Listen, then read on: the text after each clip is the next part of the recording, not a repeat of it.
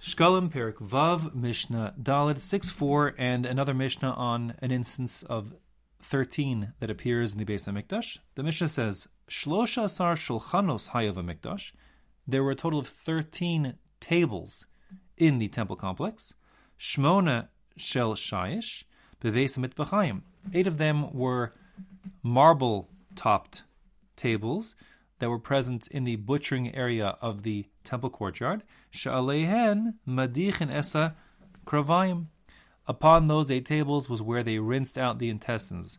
A little gruesome. Here's what's going on over here. When one brings a korban ola, so the entire animal is burned, not just the emurim, other korbanos, all the other zvachim, animal korbanos, there's a specific set of emurim, sacrificial parts, which do not include the intestines, but the korban ola, the entirely burnt offerings, such as the tamid, etc., it's entirely burned, including the intestines. And intestines, of course, are the end of the GI tract where the food has been processed and now is essentially fecal matter, and certainly not appropriate to put on the mizbeach, and therefore we have to rinse out the intestines so that there's none of that kind of waste material that would go on the altar. So we use these tables as a surface on which we can flush out those intestines. So in the Beis HaMikdash, if you don't have a picture in front of you, basically you have in the Azara, the temple courtyard, on the eastern side, starting from south and moving north, you have the ramp, which leads up to the Mizbeach, the altar top. Further north than that, you get to these 24 rings that were used to secure the animals when they're being slaughtered, one for each of the 24 groups of Kohanim that would serve in the Mishmaros. And then further north from that, you have these 8 tables. Beyond that, there are these 8 amudin, like little pillars with hooks on them, on which the animals would be hung when they were flayed. According to some pshatim, the tables weren't just used for the cleaning of the intestines, as well as the removal of like other emurim, the fats, the chaylev, the fat that must go on the mizbeach, but also used, they were directly beneath the hooks, according to some people, so that when you hung the animal to be flayed, the animal wasn't draping on the ground, but rather was sitting on a tabletop for the sake of the covet of the korban. Okay, so those are the first 8. The reason they're made out of shayish, marble, is because if you'd make them out of, say, gold or silver, and the sun is beating down on them, it's an open courtyard at Jerusalem, it gets hot, and therefore the tabletop could be very hot, and that could promote the rapid spoilage of the meat. Remember, when you slaughter an animal, it's still body temperature, the meat is warm and sitting in the open sun, and therefore you don't want to expose it to excess heat and promote the decay. So we kept it on these marble countertops, tabletops, so that the meat would not get hot and waste and go spoil, which would be inappropriate for the Beis HaMikdash. And the truth is, if you recall, in Maseches Avos, we say that there were 10 nisim, miracles that happened in the Beis HaMikdash. Excuse me. One of those 10 was that the meat never spoiled, and that's true, but nevertheless, there's always a rule of ein som t'chanal hanes. One may not rely on miracles. A person is obligated to do his hishtadlus, do his very best efforts to do what's right, and that would include preventing animals from decaying, the carcass from decaying, regardless of the miracle that would be present. So that's why we use these shayish marble tables. Okay, now, that was the first 8. We have to get to 13. So, Ushnaim b'marav kevesh, and there were 2 that were on the western side of the ramp that led up to the altar. Echad shel shayish ve'echad shel kesef. One of them was also covered in marble, but the other one was a silver countertop on the table. Al shel shayish, on the marble one, hayu nosen es heivarim. Upon that marble countertop, that was where the limbs of the korban olah that would be burned would go first before they were placed on the altar itself. There was very special requirements for how the meat should be apportioned, like the different how it should be butchered into pieces. So the pieces then go on that countertop. Again, that table is going to be made with marble so it doesn't get too hot.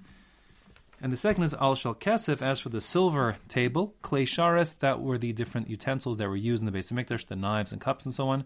Elsewhere in Talmud it says every day 93 different utensils were used, and they were put on that silver tabletop. Okay? Now, if you have a question, you might recall from Maseches Tamid that it says that the different portions of meat that were olos that would be going onto the mizbeach. They were put on the bottom of the ramp first. Yonma also. So the answer is that when it comes to a private person's ola, the portions go on the tabletop. When it goes to a communal offering like a tamid, then the portions go on the bottom of the ramp. Okay, so that was 2 more, bringing us to 10. Then we have, Ushnayim ba'ulam mibifnim. There were 2 in the antechamber, the entrance hall to the heichal, the sanctuary, on the inside of that ulam, al pesach habayis, that led into the entrance of the house. House here referring to the heichal, meaning the kodesh, where the shulchan and the menorah and the mizbeach hazahav were, and behind that, of course, the kodesh hadashim. So you have 2 there. Echad shel shayish ve'echad shel zahav. One of them was marble and one of them was gold. Al shel shayish nosen lechem apanim b'chnisaso. On the marble one, the lechem apanim, those showbreads, which would be going into the kodesh and sit on the table, the proper shulchan there for the whole week. So they would sit initially on the marble top. Val shel zahav, and the golden one, b'yitziyaso, on its way out, the lechem apanim would sit on the golden top. Shemal makodesh ve'emo readin, because the rule is we go up in kedusha and we don't go down. So before I explain this, let me read the last, the 13th table, which is the shulchan itself, the capital S shulchan, which is ve'echad shel zahav mibifnim, the golden shulchan on the inside, which is kept inside the kodesh. She'alav lechem hapanim tamid, upon it were those 12 showbreads in perpetuity, always there. So you'll recall that for a whole week at a time, the lechem hapanim, those breads, sat on the shulchan inside the kodesh, and every Shabbos afternoon, they would be switched out, and the old ones would come out and be apportioned amongst the Kohanim, and the new ones would go in. So the new ones that are coming in on Shabbos, but of course you don't bake them on Shabbos. No reason to be machal Shabbos for the preparation of those breads, and therefore the marble table is where the incoming breads, which were baked on Friday afternoon, were kept until they're ready to be slid in on Shabbos afternoon. And the outcoming breads coming out on Shabbos afternoon will be put on that golden table, from which will be apportioned to the various Kohanim. Lahalacha, 6 of the loaves go to the incoming mishmar and 6 go to the outgoing mishmar. So that's the function of those tables, the 2 tables in the ulam, as well as the 1 table, golden table in the kodesh.